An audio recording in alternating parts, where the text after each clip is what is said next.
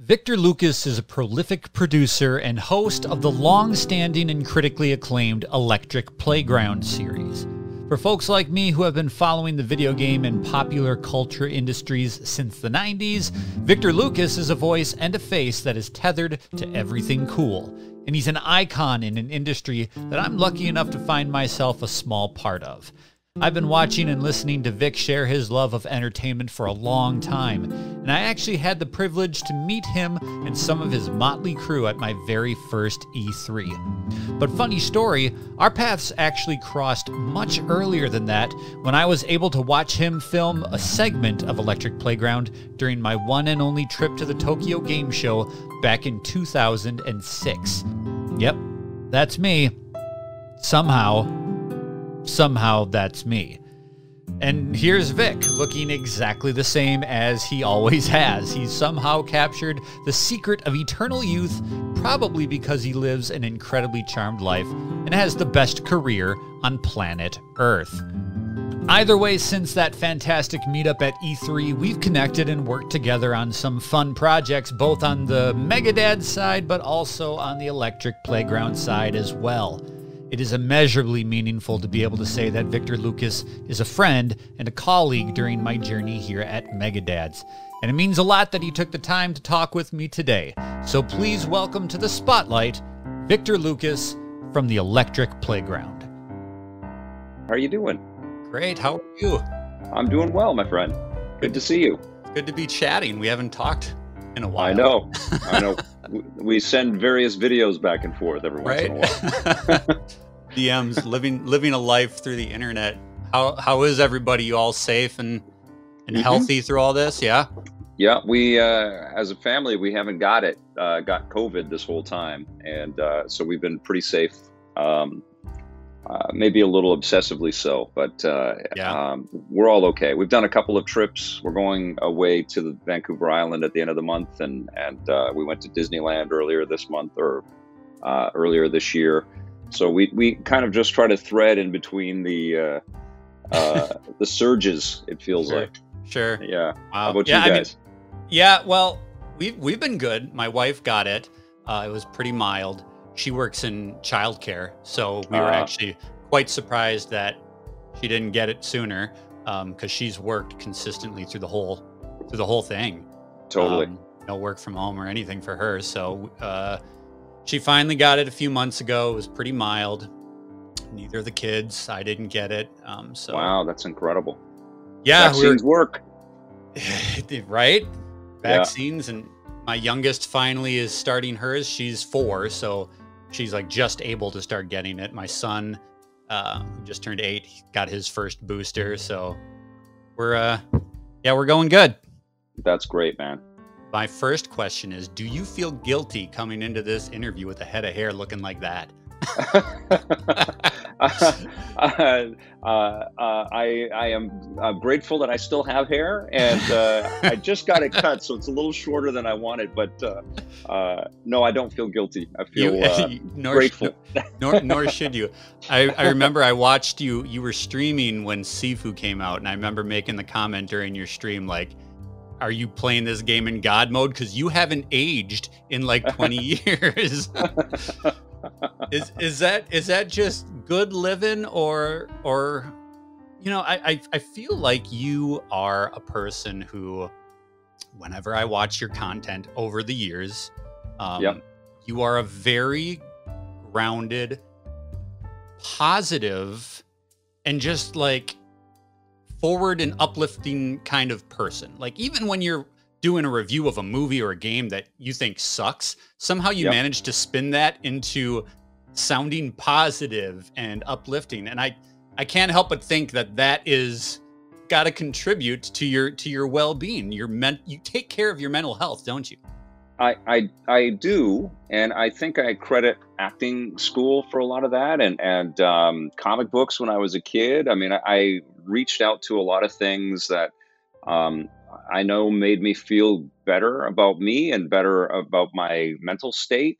I have breakdowns all the time, though. I mean, I'm just like everybody else. I'll be in the middle of a shoot and I'll just be screaming profanities because I can't get my my words together, because I don't really script stuff. I just sort of press the record on the camera and just go.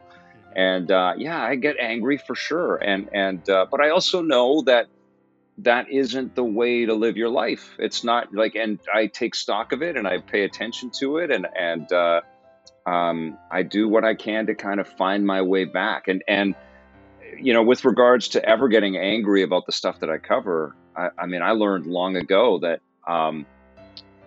no one's out there working their ass off to make terrible things. These are human beings behind all of this stuff, and that's the privilege that Electric Playground has always provided me, is this access to these creative people and these risk takers. And I have great empathy for them, because I risked a lot to try to create a TV show about video games, and I know how hard it is to dream and to chase those dreams. And what a crappy world this would be if we didn't, and if people didn't take those risks. So that comes into every discussion that I have, for sure. I'm not a binary person with regards to, my thoughts and feelings about anything, really. I like to kind of take in as much data as I can and try to get in the headspace of where this stuff is, coming from. And yeah, I mean, sometimes it pisses me off that I'm stuck in a game that I'm not enjoying and I've got to play it. I've been playing, I'm not pissed off by it, but I've been playing that Fire Emblem Warriors 3 Hopes, which fuses the Dragon Warriors and Samurai Warriors games with the Fire Emblem games. And I just feel like that is just not a match made in heaven. They're completely different ideas. And I know they're successful. I think this is the second of the Fire Emblem Warriors games, but it just feels so incongruous to me and messy, because that's not what I know about Fire Emblem. So I'm playing it. I'm trying to go. I've put like 10 hours into it, but sometimes they take a long time before they really kind of show you their worth and their value. Yeah. I feel like the last couple of years, and maybe this is COVID and, just being stuck. Everybody's just stuck inside, stuck with their thoughts, stuck with self-evaluation. But I feel like these last couple of years, I have really kind of catered what kind of vibes I let into my life. And I've changed a lot of what I watch. I've changed a lot of what I listen to. And just, I've realized that tweaking that and adapting to voices that, are true, like yours, you give us a truth of whether you like a thing or don't like a thing, but there are so many hot takes, and there are so many people that thrive on like poking that nerve, and it just wasn't working for me. And I feel like I've changed what I take in, and it's also kind of changed what I put out as well. Like, I've leveled out, I think, quite a bit. And I think I used to be known for that guy that had a spicy take on a thing that he did or didn't like. And I wasn't getting enjoyment out of projecting that. And I wasn't getting enjoyment out of hearing that from others. There's a performative aspect to it that can be a little bit addictive and enjoyable. And the other truth of it is that it's a lucrative business to be an angry person, and to just like look at... It's caught up to Alex Jones, but look at that complete waste of skin, that human filth that exists on our planet, that just has made this career for himself being a complete asshole and a liar. And he's being, finally, justice is starting to get served on that dick. But it's an incredibly lucrative business to just go out there and yell and rant and rave. And there's too many angry YouTubers out there, and it's exhausting. It's exhausting.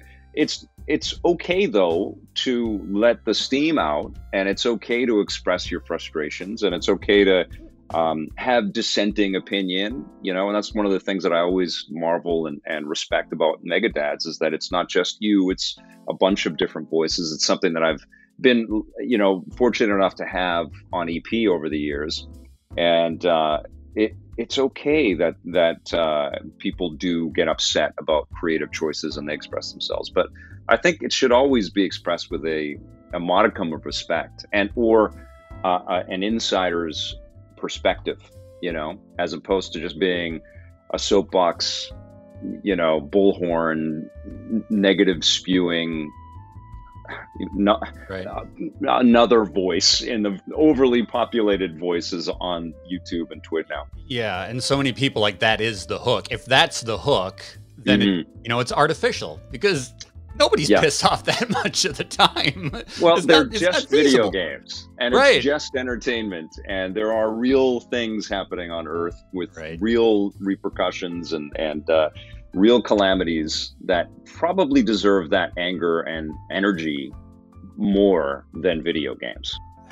At the end of the day, there is so much to take in the Yeah. world, and especially now more than ever, there's so much to take in that I've tried to still project who I am as a person in the things that I do, but Right. do it in a way that isn't quite dialed up quite as much. 'Cause I don't want to shy away from who I am, but Yeah. I also don't want to I don't want to be the guy on the soapbox either. That's not my Well, place. we always have to remember too, like, as much money as these individual angry voices are making, it's the corporations that own these platforms that are making even more money. And it really, it's great for them to have all of these, people that are just espousing all of this vitriol and hatred and anger. It's just good business, right? And that isn't new. That's been the case since news media was first, put into the world. This kind of we like to get caught up in the hysteria and the drama as human beings. We like our stories to be big, right? And news has been able to take advantage of that in various ways, and now it's social media that takes advantage of that. So I think we have to remember that it is a business decision to put these people front and center in all of this controversy. And I think what social media has done is that we've all taken it on as individual platforming, so that we can go out there and just yell out our viewpoints and our politics and our passions.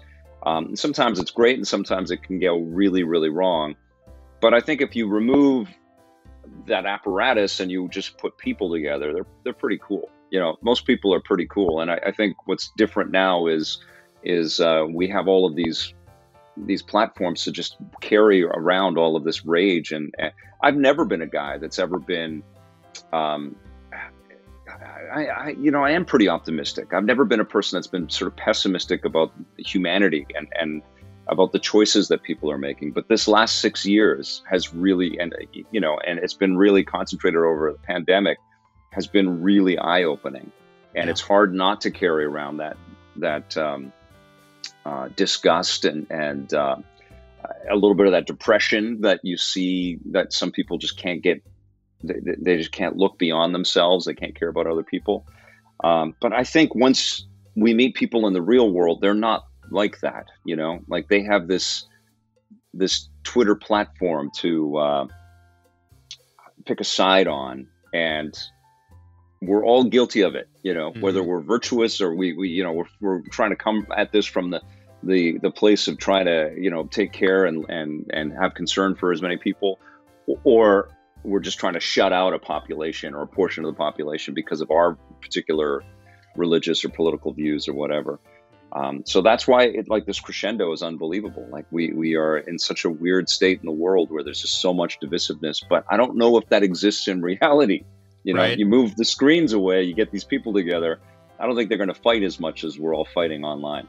I see that you have been getting out into the world more and more yourself. You're going to the movies again. You're reviewing on the run again. I saw you with our mutual friend, Scott Jones. Yeah. I gotta say that for me, a guy that's been watching you for as long as I have, that was a moment. Like, I was sitting at work and I saw that alert come up and I was like, holy crap. Yeah. So I don't know if you guys are planning on doing more stuff together, but I love seeing you getting out into the world again. Has that been a real treat? Oh, I miss it so much. Yeah, I've started to shoot kind of EP features outside, and people have really responded to that. That's the history of our show was we always have had a studio space, and this has been my studio space for the last 2 years or Right. 2.5 years. But we always got outside. I'd visit studios, or the team would visit studios. We'd be shooting reviews on the road. I mean, that's the concept of reviews on that's how we did it. We were in different places all the time. And so, yeah, it's felt weird it's way easier to make as much content as I've been making over the last little while, just having this setup. But it's way more fun to take that extra initiative and get out there and get these different angles and work with incredible people like Scott. And yes, we are talking about doing more for sure. I'm not a person that can just ask favors of people over and over and over again, though. They need to. Right. They need to get paid for their contributions. I've been an employer for most of the time that I've been able to work on Electric Playground, and I want to get back to that. So in order to do that, I've got to figure out where that money is going to come from. Where that support is going to come from. But I want to be able to work with Scott all the time, and maybe a few other people as well. So stay tuned. Are there plans? There always are plans, and I'm always, connecting with people. But media is a very different time right now. I mean, everybody had been asking me about G4 and whether Electric Playground was going to partner with G4, and of course, we had been talking. But it's just a different time. I think if G4 had everything that they wanted for their network, then of course we would be working with them in some capacity. But they're still in build mode, Right. When you look at The Guardian and the New York Times, and their pop-ups are like, thanks, you get 3 more free articles and please subscribe, or would you consider supporting our journalism?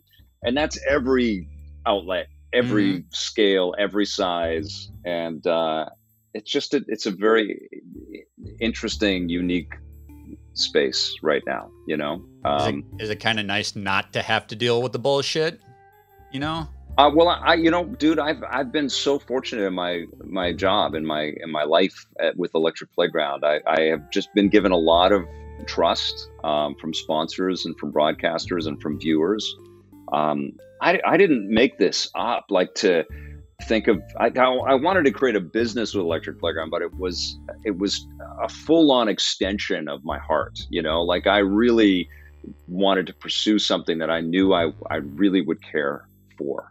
And I do, and I still do. I wake up every day, I talk to incredibly talented, imaginative, risk-taking people all the time, and I review all of this incredible stuff, and I go on trips to go and meet with people and get access to different media that gets made, and it's such a great privilege, but I never conceived of this as just like some way to cash in, and I think that's what people have seen in me and with Electric Playground all the way, So we've always had great support and great trust, and people have just left the editorial kind of management and direction to me. And then I did the same with the people that I worked with. I would say to them, like, there's no line to toe here.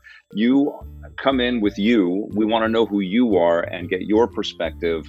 And that's what's most important in your interviews and in your reviews. Bring you, and that's what we did, So, people have just let me make this up as I go, and it's felt incredible. It's a charmed life, huh? Yeah, it really has been. Yeah, the only thing is that like any business owner and like anybody that's got a dream. And I certainly think about this. My daughter's 10 now, and so I'd certainly think about the amount of time that I spend obsessing over what I create and what I build and how long I edit and how long I shoot. And I'm always kind of weighing it against, well, what else could I be doing? I could be going out for a walk with my kid, and I'm trying, Adam. I'm trying to spend as much time as I can, outside and away from these screens with my family, and also make a bunch of content. I mean, if there's any kind of pressure on me, some days it's like a real, like, man, I don't want to sit here and edit all day. I want to go and go to the beach with my kid, but you know what? That's every life. Yeah. That's every job. And woe is me. My work is I get to talk about video games. So I can't really complain. Yeah, I've recently, about a month ago, I've started. This may sound at first blush extremely pathetic, but I've started scheduling my time outside of work. Yeah. And there's so much that I do here for this. And then obviously as a husband and a father, you have so many other things that you need to make time for, that I've started like scheduling all of my quote unquote free time. And I give myself days off. So it's not like, oh crap, I have to do X, Y, and Z. I got to run downstairs to the office real quick. No, I'm starting to allot myself time so that like right now, the kids are at daycare with my wife. I will be done with this in plenty of time for them to come home, and then we have the rest of the night together. But also, I'm starting to involve my family more in what I do here. I've reviewed, I think, 3 or 4 games with Elliot, my son, this year. We reviewed the Teenage Mutant Ninja Turtles together as an entire family. So my wife, my son, and my daughter, we played the whole game together, co-op, and then we filmed the review together. The worlds are colliding this year more than ever, and I get a tremendous amount of enjoyment from that. My son is a huge fan of video games. He's better than me. How old is Elliot now? He's 8. He was great in the Rocket and Ray Guns, by the way. He was amazing.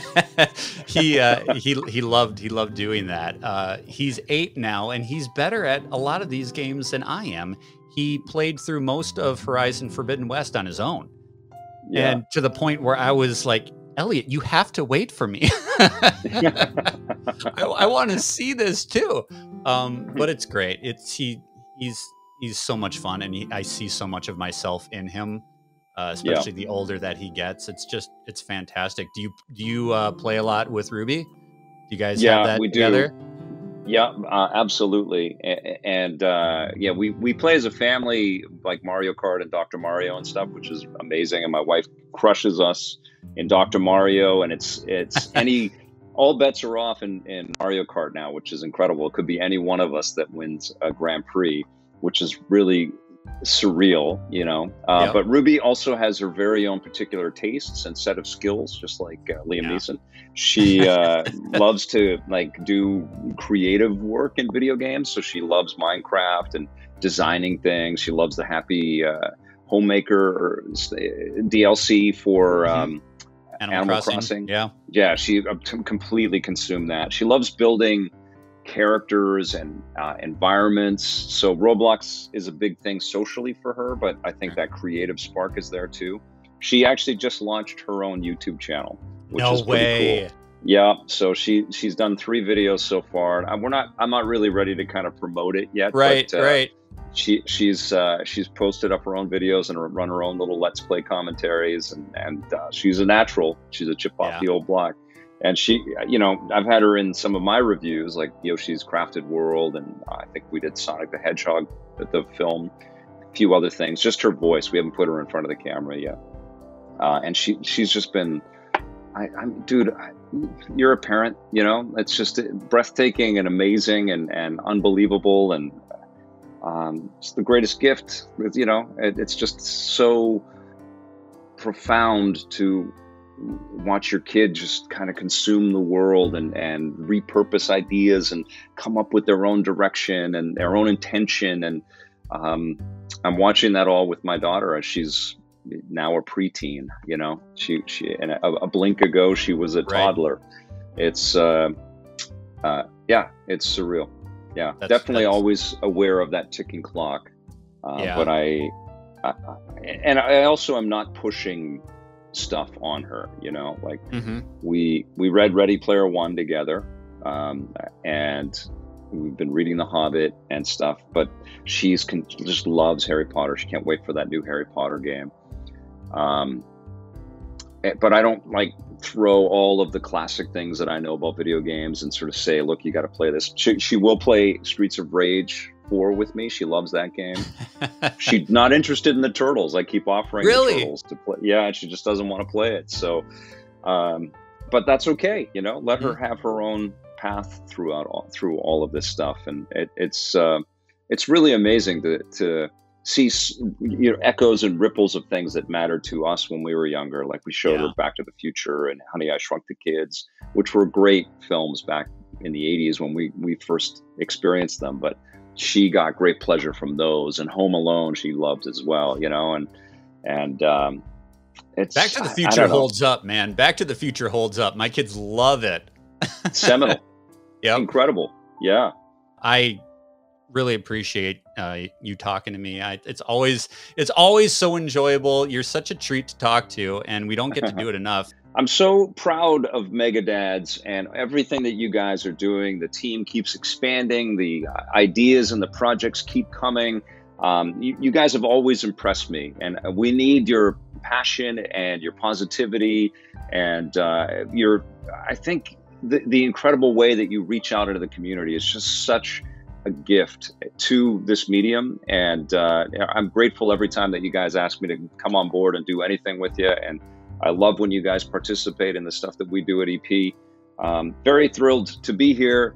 And thank you for inviting me. But most importantly, congratulations on 100 episodes. It's a big deal. And I hope you guys are celebrating like you should be. There's going to be a cake.